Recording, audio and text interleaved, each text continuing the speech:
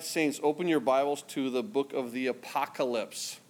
So, Revelation chapter 1.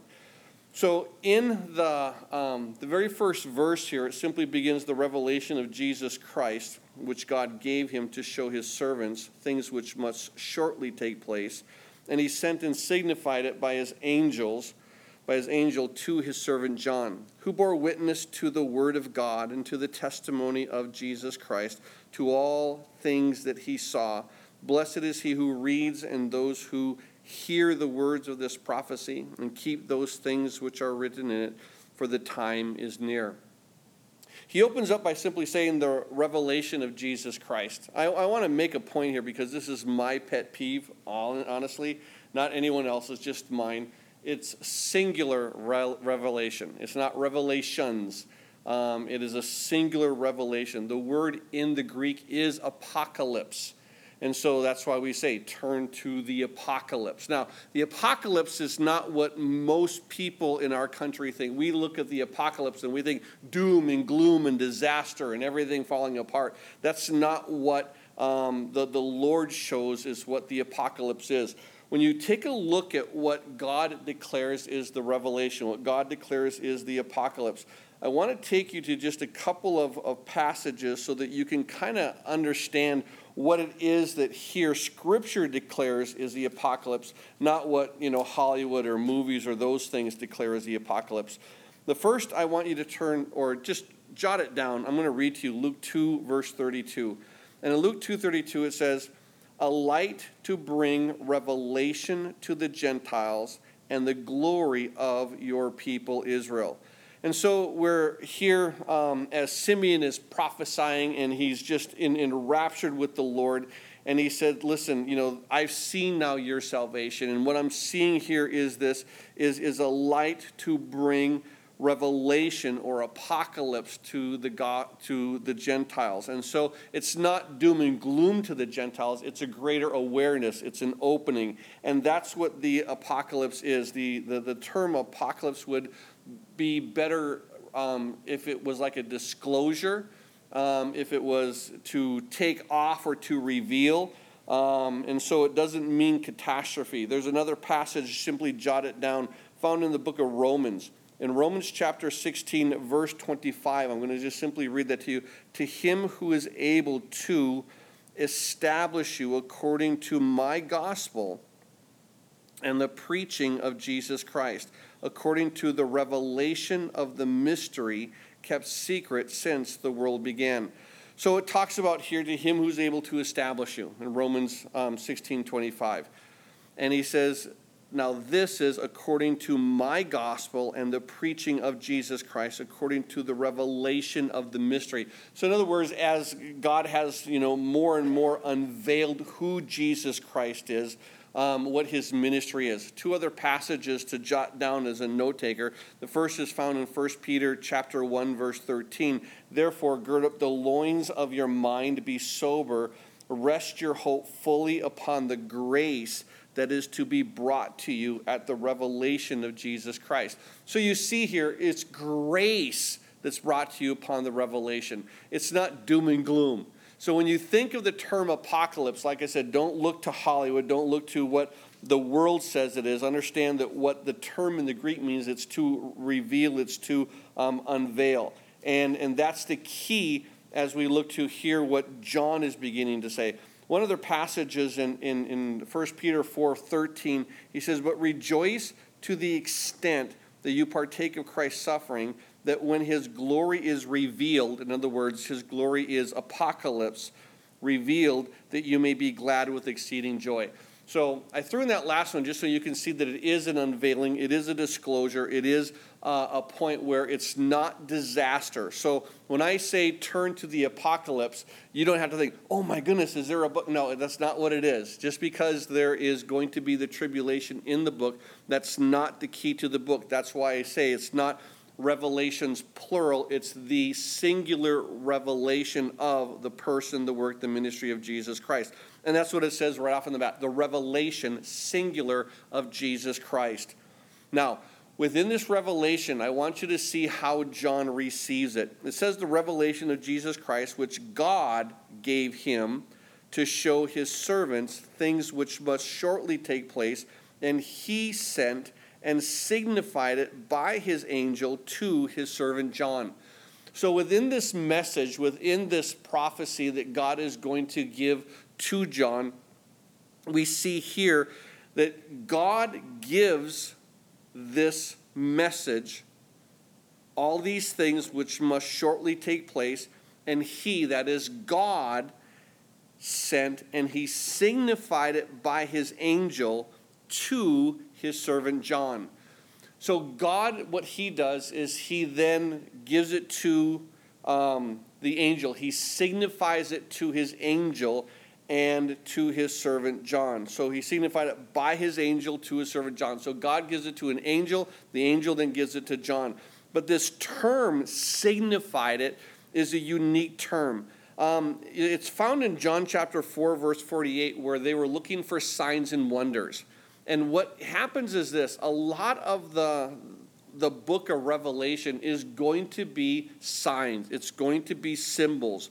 And so don't panic. Don't get all frustrated because of what these symbols are, because the symbols themselves are going to be revealed in other areas of Scripture. And I think that's the key when it comes to looking at this area of seeing these symbols. Keep in mind that words change. What a word can mean at one point, it doesn't necessarily mean something else, or else that sometimes words don't transcend cultures. They don't transcend languages. But symbols do, and biblical symbols are almost always constant. And so symbols are used, to convey ideas. They're used to convey beliefs. They're used to help people understand.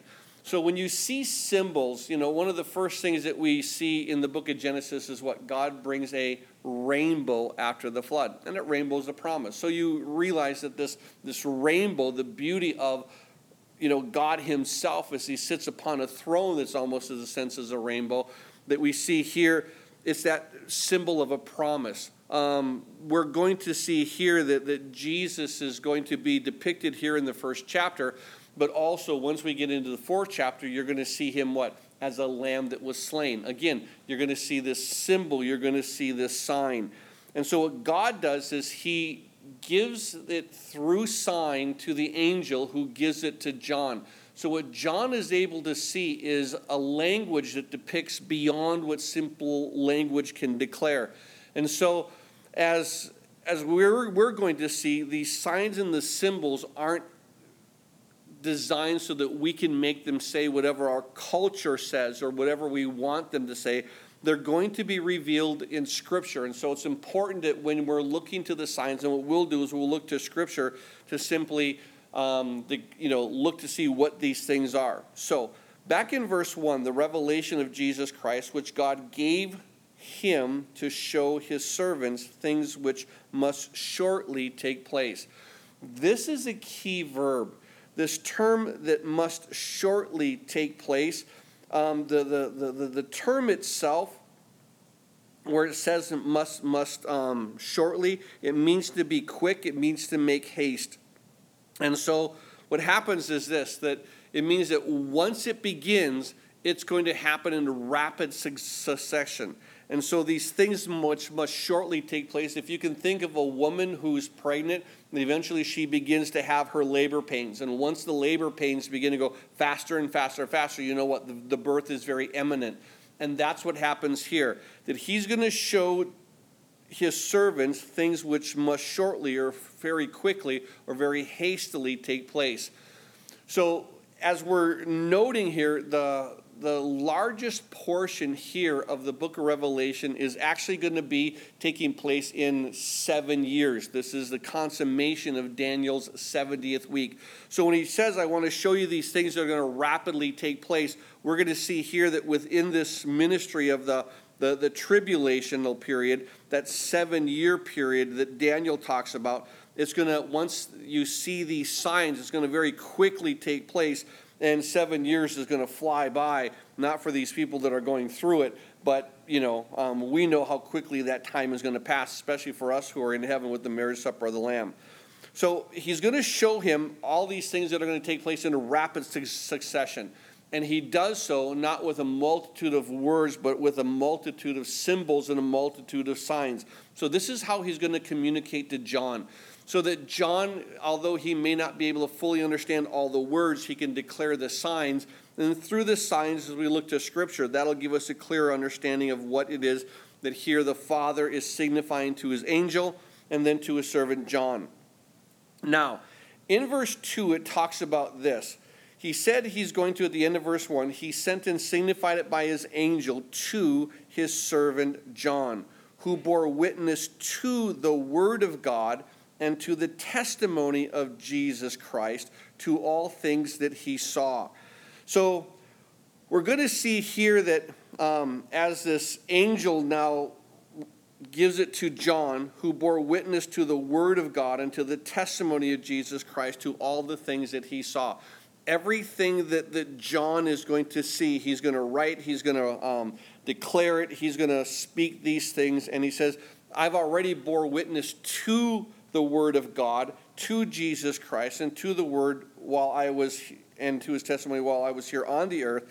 And after now Christ has been resurrected, now I'm bearing witness to who he is here in heaven and at the end times, because he is the eternal one. And so he says now in verse 3, he opens up with, of course, this blessing. And he says, blessed is he who reads and those who hear the words of this prophecy. Understand that that's what this book is. One, it is going to be the revelation of Jesus Christ. It's going to be declared through these signs as he signifies it. It's also going to be here words of prophecy. And so it is a prophetical book. In other words, what it's going to do is it is going to speak of the future as if it's history. And that's what we learned, of course, when we went through the book of Daniel. We were going through prophecy, but we were reading it because Daniel said these are things that's going to take place. We were reading it as history. And we noted that one day we're going to read Revelation, as if it's history. And so that's what this prophecy is. So he says, blessed is he who reads and those who keep. Blessed is he who reads and those who hear the words of the prophecy and keep those things which are written in it. There's a threefold blessing that comes with this. Now, one thing I do want to make a note, when he does say the word blessed, there are 7 blessings that are here in the book of Revelation. For you note takers, let me just jot it down. I'm not going to turn there, but I want to give you at least the understanding of what they are. Revelation 1:3, chapter 14, verse 13, chapter 16, verse 15, chapter 19, verse 9, chapter 20, verse 6, chapter 22, verse 7, and chapter 22, verse 14. These are the 7 blessings that come here through the book of Revelation. Now, as we're going to see in just a moment, that number 7 is going to be prominent. When you see or you understand lists of 7s, you're going to realize that what they are a completion. 7 is a biblical number for completion. In other words, like when there's 7 days, it's what? It's a complete week. Then you go to the next Sunday, it's now a new beginning. So that's the 8th day. So, but he does say that there's 7 blessings now, but here there's a blessing of one, and it's threefold. Those who read it.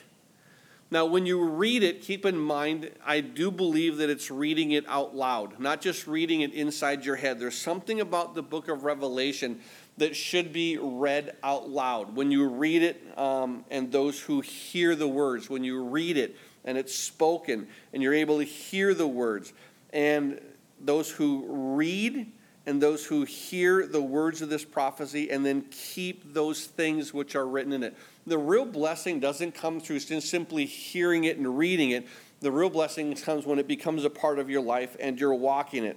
But that's the norm with all the things that are there of the Lord. So he gives this blessing here in verse 3.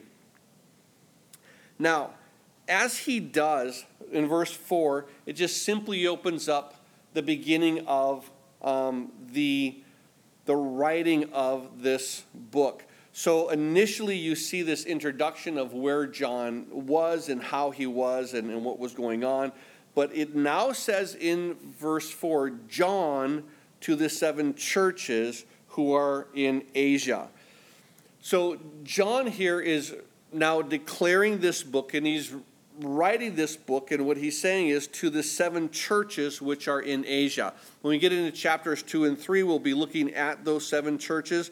So it's in the province of Asia. We would call that modern-day Turkey. And so as John is writing, he's going to be writing to these 7 churches. So John to the 7 churches which are in Asia. So God, he gives this revelation through these signs from the angel to John. John is now declaring these things.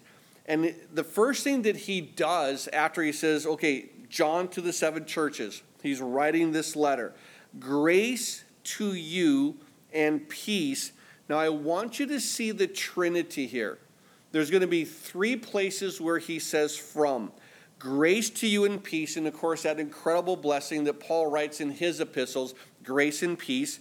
Those 2, twin towers of just power with knowing the grace of God and receiving the peace of God. It says, grace to you and peace from him who is and who was and who is to come, from the 7 spirits who are before his throne, and from Jesus Christ, the faithful witness, the firstborn of the dead, and the ruler over the kings of the earth. We see here this threefold blessing of this grace and peace. The first is grace and peace from him who is and who was and who is to come. Now, we're going to see here that term who is and who was and who is to come is going to be spoken both of the Father and it's going to be spoken of the Son as well. What that term means to him who was and who is to come. Understand that when you see that term, that just means eternally existing. He was, he is, and he is to come. So there's never a point in where he doesn't exist. And so he's eternal in his existing. Now, initially what we see here is when it talks about it in verse 4, grace and peace from him who is and who was and who is to come, you're dealing with the Father. Let me give you just one passage to kind of help guide you through this. In the book of Revelation, chapter 4, I'm going to read to you verse 8. It simply declares as here John is there, he sees the throne, he sees, God upon that throne. And in verse 8, he sees these 4 living creatures, each having 6 wings. They're full of eyes all around and within, and they do not rest day and night. And notice what they are saying. Holy, holy, holy, Lord God Almighty, who was and is to come. So at this point, they're talking about the Father. This is who they're speaking of. Now, eventually, what we're going to see is once chapter 5 comes on the scene, then in verse 6, he's going to look, and then he's going to see in the midst of the elders, he's going to see there's a lamb that's standing as though it had been slain. So initially here in Revelation 4, it speaks of the Father, and it uses that term, who was and who is to come. In verse 8 of Revelation 1, you see this same thing where now Jesus is speaking. He says, I am the Alpha and the Omega, the beginning and the end, he who is and who was and who is to come, the Almighty. So Jesus puts himself on the same plane as God. He simply declares that I am eternal. So when you're looking at that, realize that term means eternal existing. And so initially now in verse 4, grace to you and peace from him. This would be the Father who is eternal, from him who is and who was and who is to come, and from the 7 spirits. Now there are going to be multiple places where this term 7 spirits is used. However, in this place where you're looking at the 7 spirits, we're going to see that there are other times where it's used. Let me just share those with you. In Revelation 3, verse 1, it says, "These things says he who has the 7 spirits of God and the 7 stars." We also see there in Revelation chapter 4, verse 5, it says, "And from the throne proceeded lightnings and thunderings and voices. 7 lamps of fire were burning before the throne, which are the 7 spirits of God."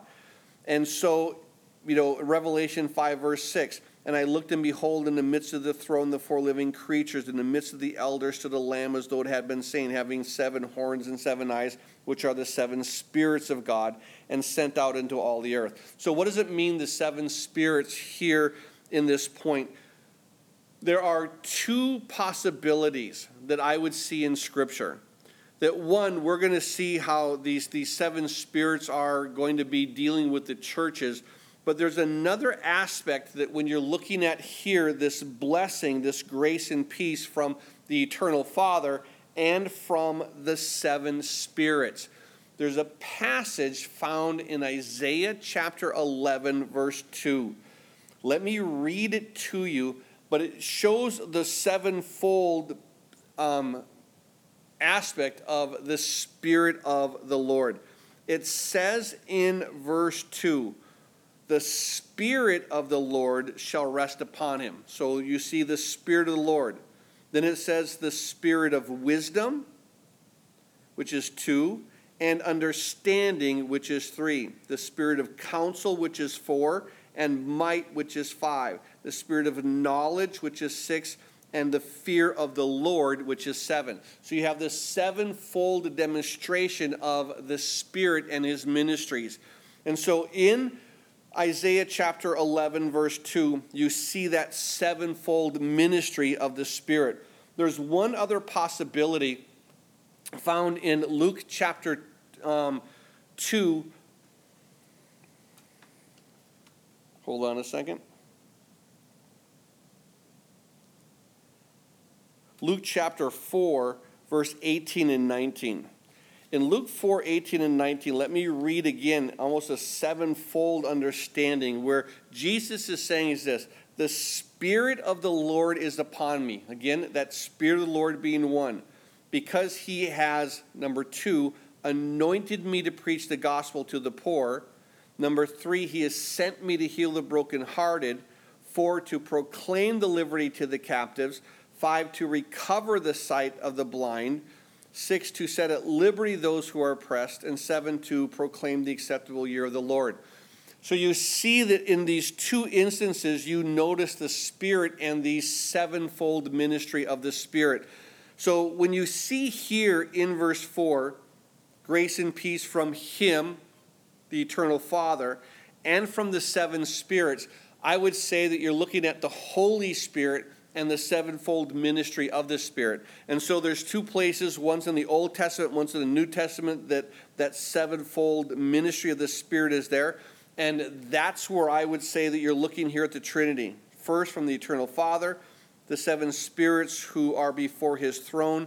And then he says in verse 5, from Jesus Christ. So you're looking at here with this blessing of this grace and peace coming from the Father, the eternal Father, the Spirit, the sevenfold ministry, and from Jesus Christ. Now, when Jesus Christ is mentioned, it shows a threefold revelation of him as well. A one-fold revelation of the Father being eternal, sevenfold representation of the Spirit being complete, and the threefold representation of Jesus Christ being perfection. So one is, basically like a oneness, a completeness in the self.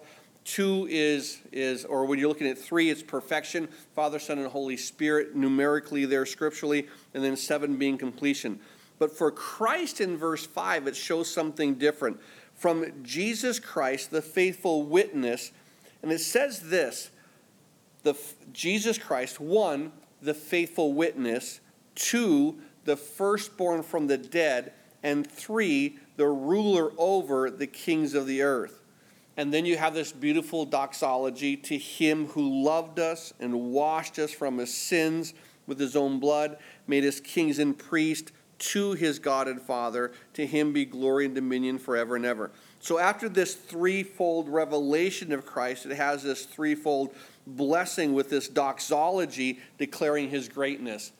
Now, what's interesting about here, this threefold revelation, it first talks about that he's a faithful witness.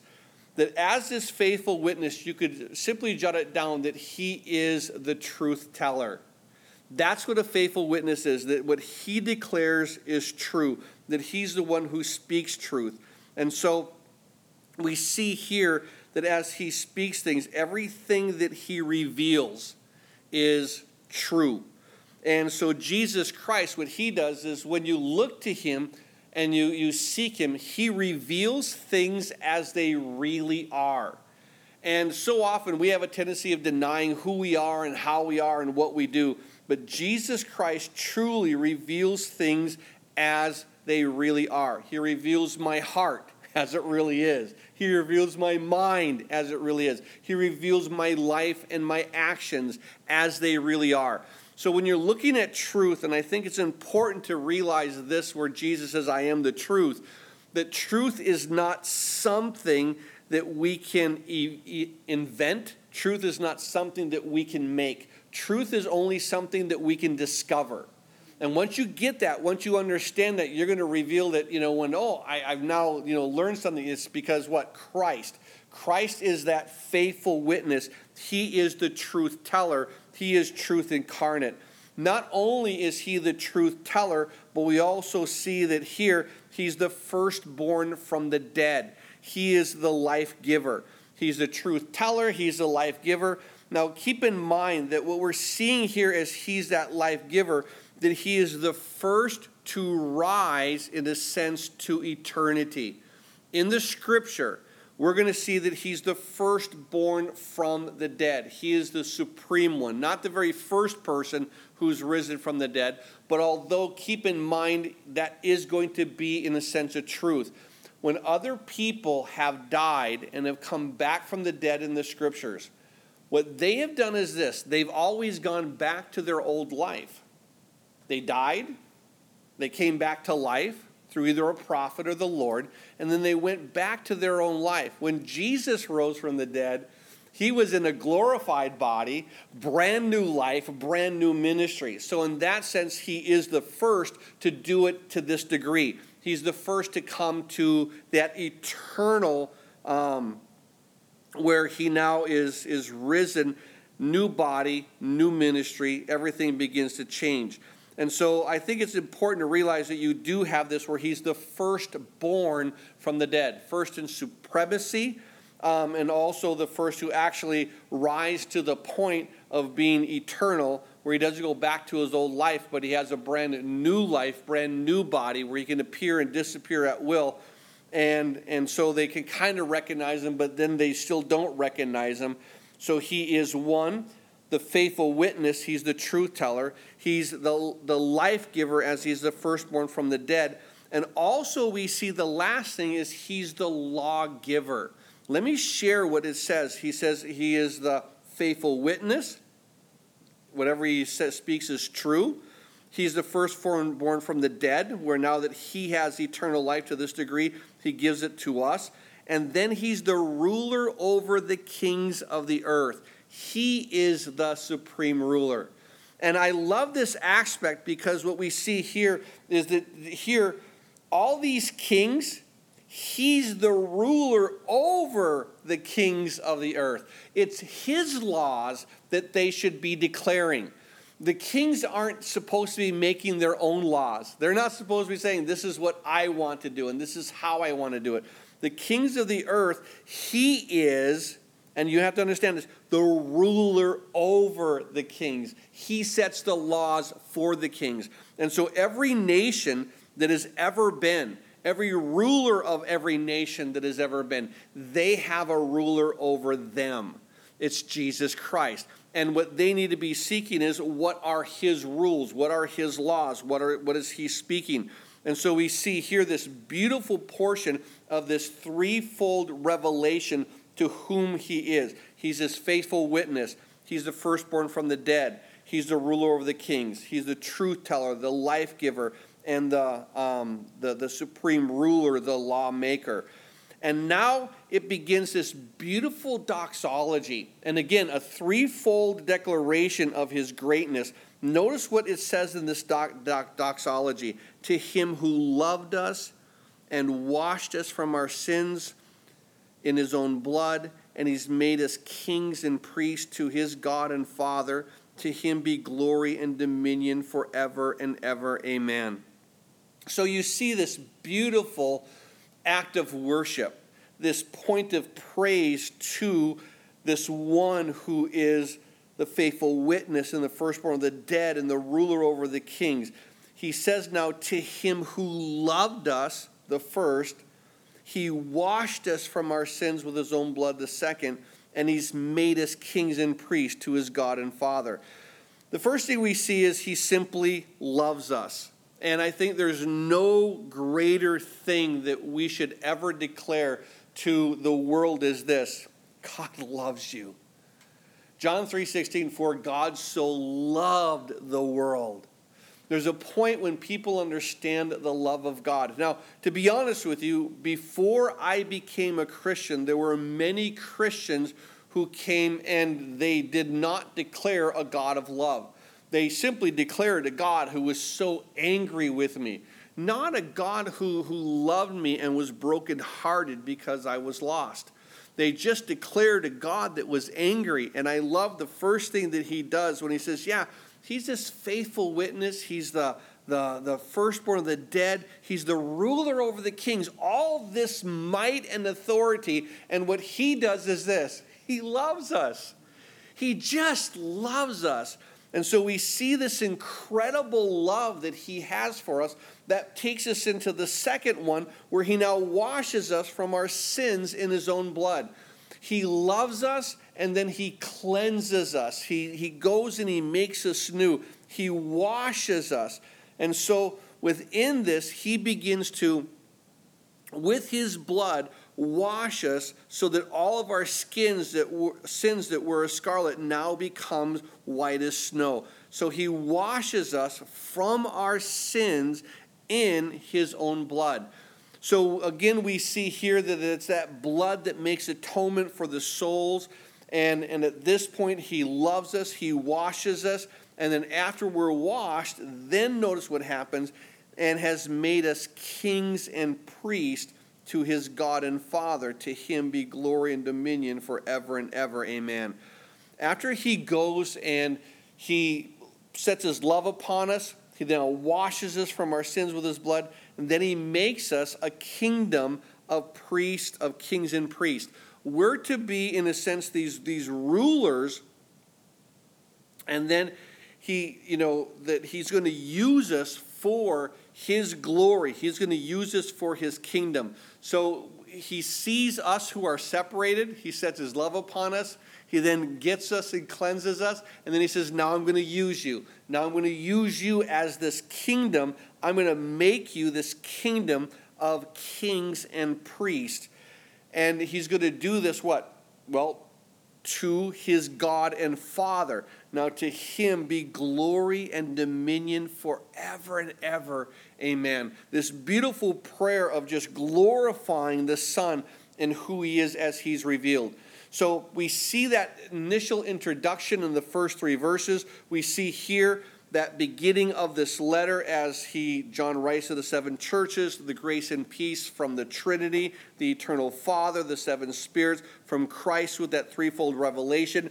Then as he recognizes that threefold revelation, he gives this beautiful threefold doxology to his glory.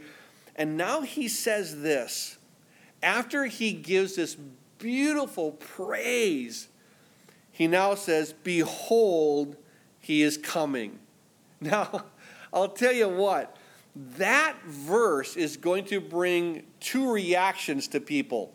One, when I say, behold, he is coming, there are some people who are going to just raise their hands and shout, hallelujah, come quickly, Lord Jesus. There are others that, wait a second, I got to get some things right here. Behold, he is coming. And I think it's important that you realize what? He is coming. And so here's the deal, that if you have been living a life not anticipating his coming, I would challenge you this. Tonight, pray. And if you're not anticipating his coming, pray and change your life so that when he comes, whenever he comes, that you will not be disappointed.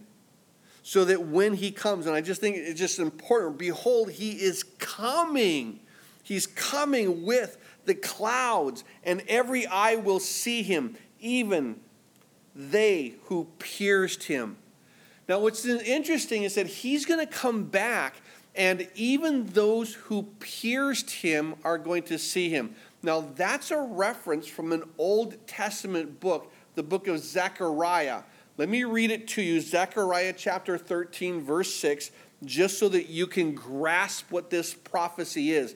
He says in Zechariah 13, verse 6, and one will say to him, what are these wounds between your arms? And then he will answer, those with which I was wounded in the house of my friends. They're going to come and they're going to recognize, where'd you get those wounds? He says, well, I got them in the house of my friends. And so when he says, listen, he's coming in the clouds and every eye will see him. We're going to see that even they who pierced him, they're going to say, where'd you get these wounds? Because I got them in the house of my friends. I love it that he still calls Israel, you're my friends. This whole book, what we're going to see here, as we've talked about it earlier, is the fulfillment of Daniel's 70th week. It is basically to bring Israel back into a right relationship with him as a nation. And so where he says, even those who pierced him, and then he says this at the end of verse 7. And all the tribes of the earth will mourn because of him, even so, amen. He talks about all the tribes of the earth are going to mourn. And there's a reason that they will. In the book of Philippians, chapter 2, verses 10 and 11, let me read it to you. It declares this, at the name of Jesus, every knee should bow, those in heaven and those on the earth and those under the earth, and that every tongue should confess that Jesus Christ is the Lord, to the glory of God the Father. So we realize that every knee is going to bow, not just those who have confessed him as Lord and Savior here, but every knee will bow, every tongue will confess that Jesus Christ is Lord. And so when he is coming, he says, behold, he's coming in the clouds, and every eye will see him. Now he points to those who are of Israel, even they who pierced him, and then the rest of all the Gentiles and all the tribes of the earth will mourn because of him. Even so, amen. So he talks about all those of the rest of the world that were in rebellion against him. They will bow the knee. They will confess that he is Lord. And so we see here this beautiful term in verse 7 that he is coming. Now, Jesus speaks this truth in verse 8. I am the Alpha and the Omega, the beginning and the end, who is and who was and who is to come, the Almighty. As Jesus begins to say that, he calls himself the Alpha and the Omega. In the Greek alphabet, Alpha is the first, Omega is the last. He says on the beginning and the end. It's just another way of saying that. He says the same thing at the very end of the book in Revelation 21:6, where he said to me, it is done. I am the Alpha and the Omega, the beginning and the end. I will give the fountain of the water of life freely to him who thirsts. So he's the beginning of the alphabet. He's the end of the alphabet. In other words, he's the beginning of the word. He's the end of the word. In other words, it's just his word. He's the beginning of everything. So when you look to the word, you look to the truth, that's who he is. So he says, I am the Alpha and the Omega. And then he says, the beginning and the end. In other words, if you didn't know the Greek language, let me help you using the symbolism, the beginning and the end of all letters, the beginning and end of all words. So, and then he says the Lord, who is and who was and who is to come, the Almighty. Now, Jesus Christ speaking here says, I am eternal, I am the Almighty, the same as what they were noting there in Revelation chapter 4, where they were, declaring and worshiping and giving God glory. where they made that statement. Let me read it to you one more time at the end of verse 8. Holy, holy, holy, Lord God Almighty, who was and is to come. So within this, we begin to see that here he says, I am the first, I am the last, I am the one who is and who was and who is to come.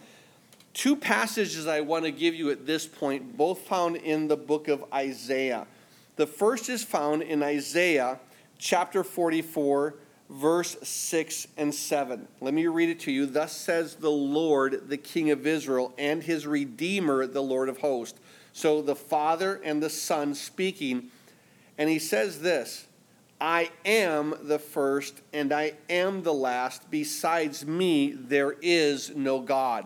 So he says, okay, me and my Son, singularly, I am. And I love the heart of that because he's showing here the reality of the aspect of the Trinity as he and the Son are one. And he says, I am the first, I am the last. Besides me, there is no God who can proclaim as I do. And he goes on to declare, yes, I will tell you the end from the beginning. I will set all these things up. Now, one other passage in Isaiah 48, verse 12, he makes this statement, listen to me, O Jacob, and Israel my called. I am he, I am the first, I am also the last. So he's using that term, of course, that he does with Moses, the I am. And so where he is the eternal. So as we're looking to this, we see that the Father is eternal, there in verse 4. Jesus Christ says he is eternal, here in verse 8, as he reveals himself. Now in verse 9, John continues to write after this greeting, this blessing, this revelation that he has, where he gives glory to God after he reveals the three. He says in verse 9, I, John, both your brother and companion, in the tribulation and kingdom and patience of Jesus Christ, was on the island that is called Patmos. So we see here that he's now on this island that is called Patmos. Now that island of Patmos is going to be on the western side of the churches. It's sort of like southwest from where those churches are there in Asia. So he's on this island outside of that. Commentators and theologians have it that Rome, after they tried to kill him, didn't work out very well. They had him boiled in oil, and his skin just became baby soft. And so they said, well, apparently boiling in oil doesn't work with you. So they exiled him to the island of Patmos, which was like a mining colony that was there. And so here we see John, and he makes this statement. He's a companion in the tribulation, number one. I'm a companion in the kingdom, number two. And I'm a companion in the patience of Jesus Christ. So he says, I'm with you in the trials. I'm with you in this kingdom. Make no mistake that God is still the one who's in control. And be patient. I'm a companion in these three things as we're what? We're waiting for us. It's what we're waiting for, Revelation 19 and 20. That's what we're waiting for. We're waiting for him to come. We're waiting for him to set up his kingdom. Now, John says these things are going to happen quickly, but during this tribulation, while the Lord is beginning to now finally establish his kingdom, as he, is going to destroy the kingdoms of the world that have rejected him, and of course the Antichrist. As he does this, he says, now I'm a companion there in the tribulation, in this kingdom, and in the patience. What he's saying is this, I'm a companion with you in your tribulation. We're a companion together in the kingdom. Be a companion with me in patience. And that's that thought that he comes in, and I love the heart of it. He says, I'm with you in the tribulation. You have to be with me in the patience, because we're all in this kingdom together. And I love the heart of that, because as he does so, he says, I was on this island called Patmos for the word of God and for the testimony of Jesus Christ. He was there because he declared the Christ. He spoke to him. And so we see here that here he's on this island, and now he declares in verse 10, I was on the Spirit in the Lord's day.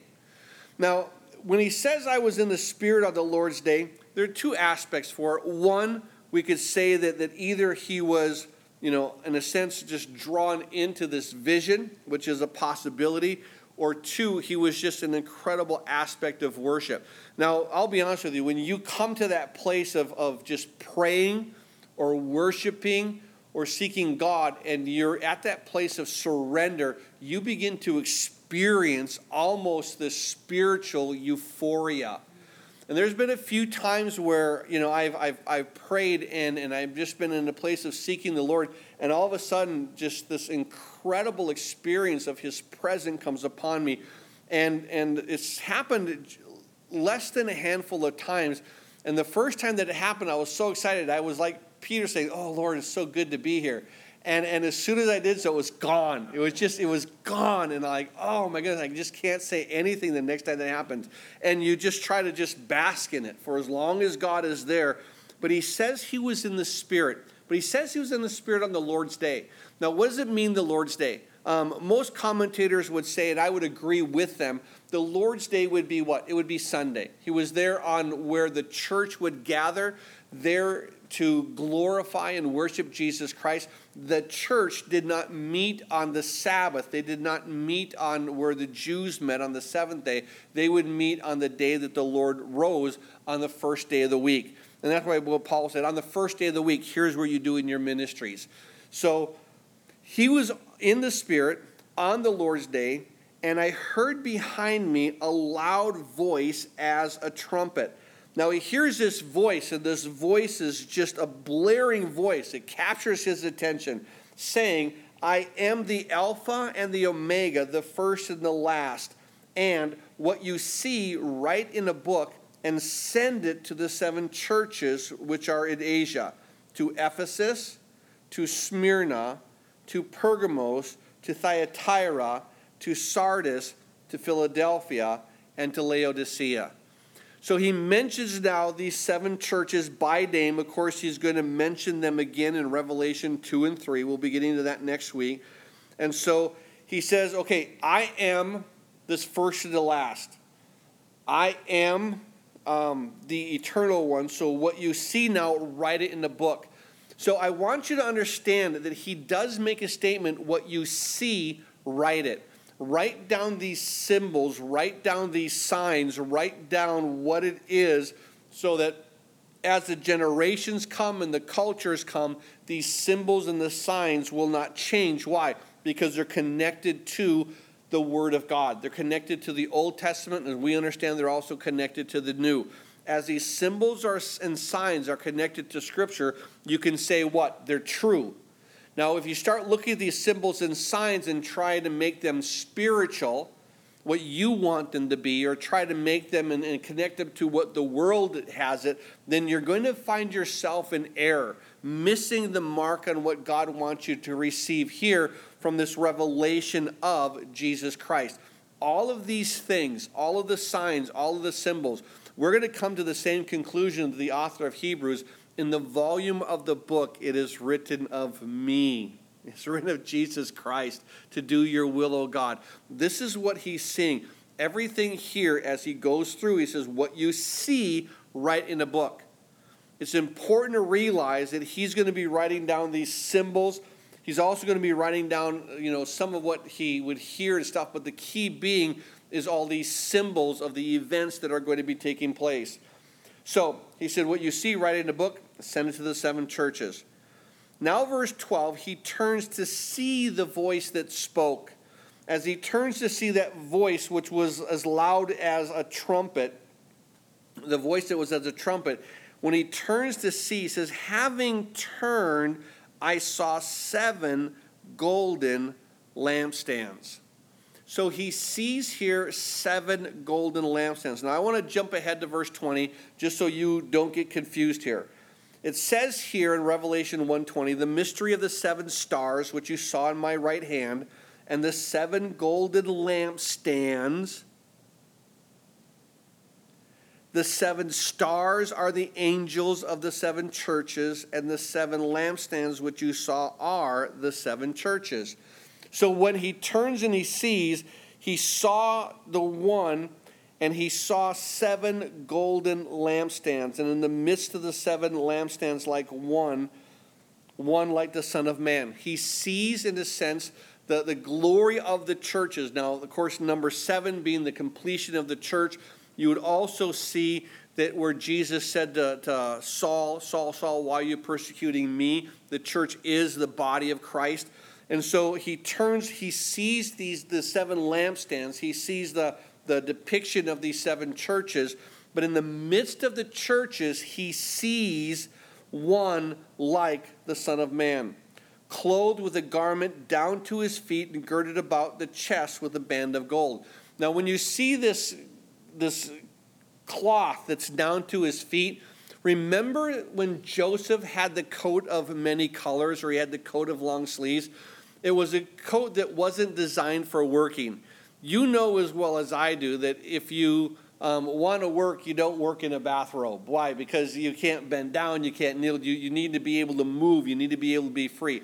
That's why those people who were working in that society would have their garment would be cut off right around the knees so they could bend, that it wouldn't get tripped up on it. But here, it shows him as authority. The same way as Joseph had that coat of long sleeves, he sees this garment down to his feet. And again, showing authority. And he's girded about the chest with a golden band. Speaking of his deity, he has this golden belt that's there. His head and his hair were white like wool, as white as snow. His eyes like a flame of fire. So when you see the white hair, in a sense, I want you to understand that it's speaking of the wisdom, it's speaking of the age, it's speaking of the one who would be that counselor, that father-type figure. So he sees that the hair was white like wool, as white as snow. In the same way as our sins, they'll also be as white as snow. Now his eyes like the flame of fire. In other words, that searching, beaming eye that's there where, he's going to see right through you. We see here these aspects as he looks.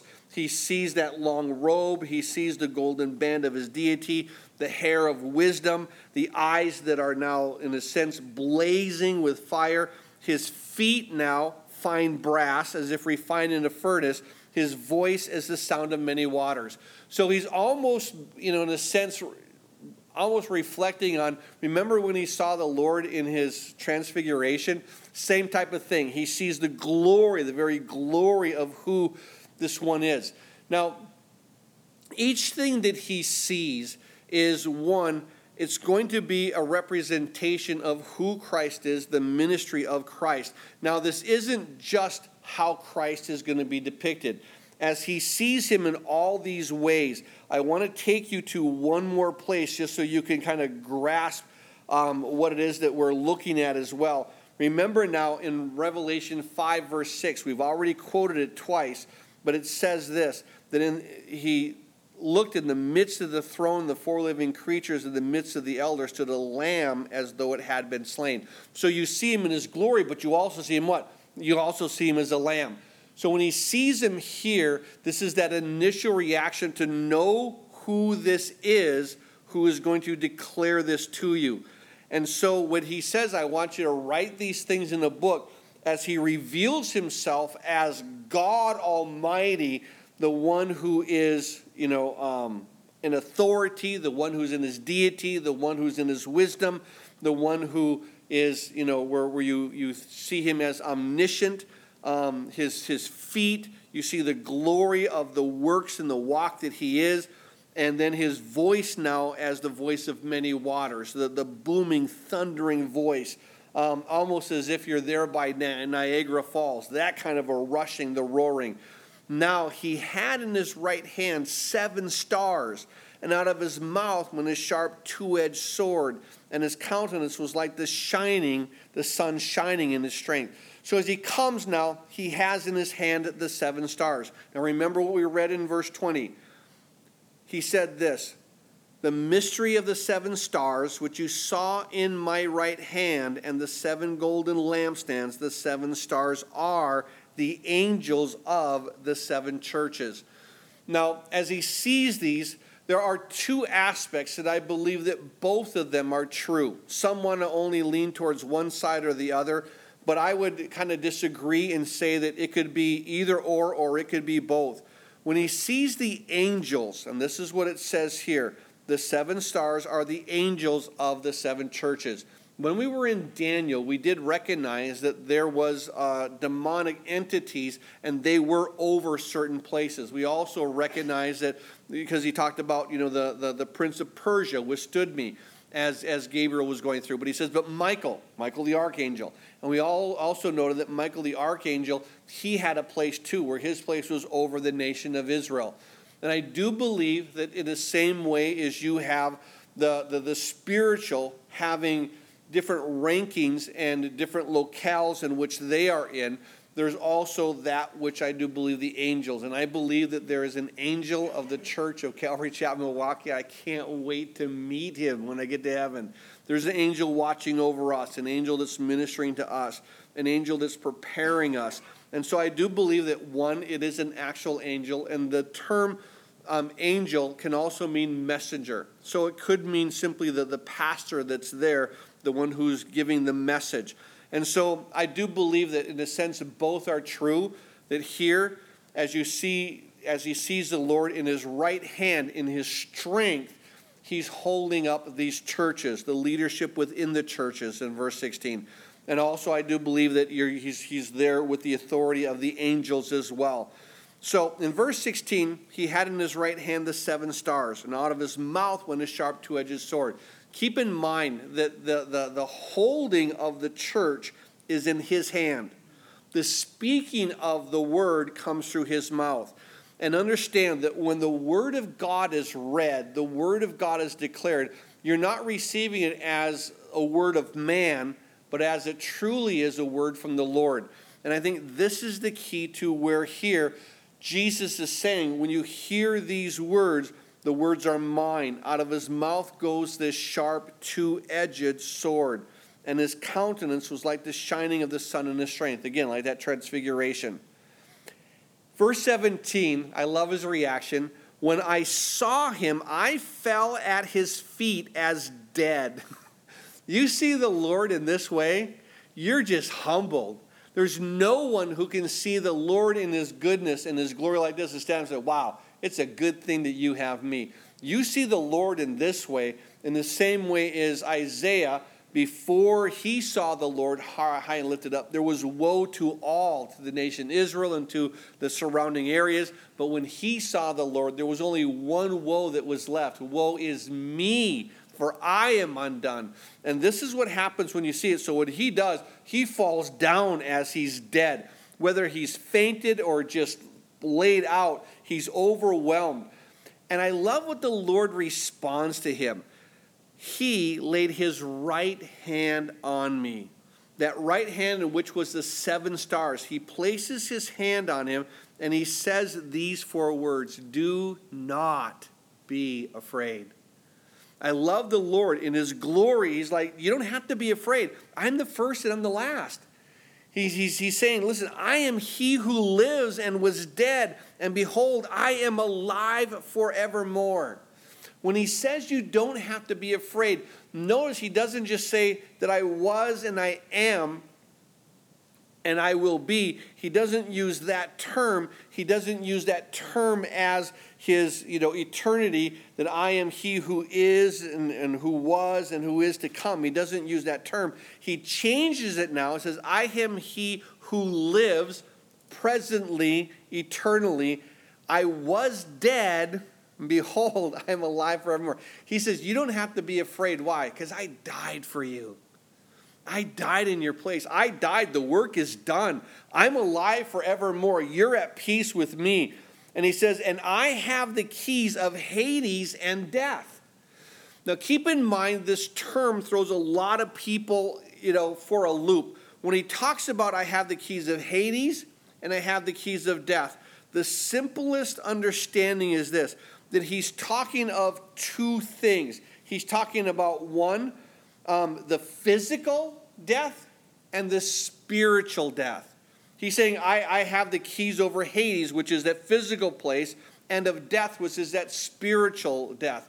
So he says, I have the keys. I am victorious over your physical death and your spiritual death. I have both of those. I'm the one who has the keys. I'm the one that has authority. And in verse 19, he says, now write these things which you have seen. Again, notice not what you hear, what you see. Write the things which you have seen, and the things which are, and the things which will take place after this. This here is a divine,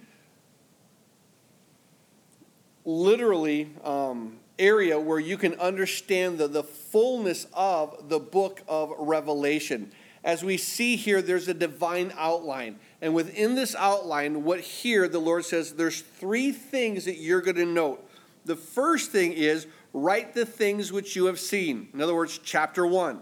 Write the things that were there in the past, the things that have just happened. Write the things that you have seen. And then he says, and write the things that are. As he's going to go in chapters 2 and 3 and write to the churches, that's going to be the next thing, the things that you have seen, chapter 1, the past, the things that are, the present, the letters to the 7 churches, and the things which will take place after this. In other words, the rest of the book, the future. So he says, this here is the outline of the book. Now, there are very few books in the scriptures that actually come with a divine outline. And here it says, there's only 3 things that you need to do. Write what you just saw. Write the things that are, as I'm going to write to the churches. Then write the things that you're going to see here afterwards. These things that will be happening in the future. So, verse 19, key to understanding the book of Revelation. Write the things which you have seen, the things which are, and the things which will take place after this. Verse 20, the mystery of the 7 stars, which you saw in my right hand, the 7 golden lampstands, the 7 stars of the 7 angels of the churches, and the 7 lampstands which you saw are the 7 churches. He said this, you have to understand that I am the Lord of the church completely. I am God of the church. And I think that when you come to a conclusion, yes, Lord, you are God of your church. You are God of this church. I will give you one last thing to close, to ponder of, and that is back in verse 7. He says, behold, I am coming. The Lord of this church is going to come. The Lord of you and me is going to come. He's going to come. When he says, behold, he is coming, what he means is this. He is coming. Not like he might come. No, he's going to come. Live a life in anticipation of the glory of his coming. Amen? Father, we do thank you for this word. We thank you, Lord, that... Lord, there's so much here. And there's so much that we could even, spend the next 3-4 hours going through it. But we're thankful, Lord, that what you've revealed is just you and your glory and your beauty. And there's a beauty, Lord, in just getting the context a little quicker. Not stopping at verse 1 and stopping at verse 2 and stopping at verse 3, but seeing this as a whole. And we're so grateful that you've shown us here the things that John needed to write, the things that he had seen. And as we see you, Jesus, we see you in your glory. We are so blessed that in this one chapter you reveal so much about yourself, the aspect of who you are, that, Lord, you are that beautiful truth teller. You are the life giver. You are the lawgiver. That's who you are. And we see you. You're part of this beautiful trinity of the eternal Father and the 7 spirits. But you have a word for us. And we want to be those that as we recognize your authority that you've spoken here, that you revealed yourself as this awesome, almighty God, that we would be those who, when we see you in this way, that we would be humbled. We would be humbled when we come before you, knowing that you are God Almighty. And so, Father, continue now to keep this aspect of you in our hearts as we go through this book. We ask it in Jesus' name, and all the saints of God said, amen.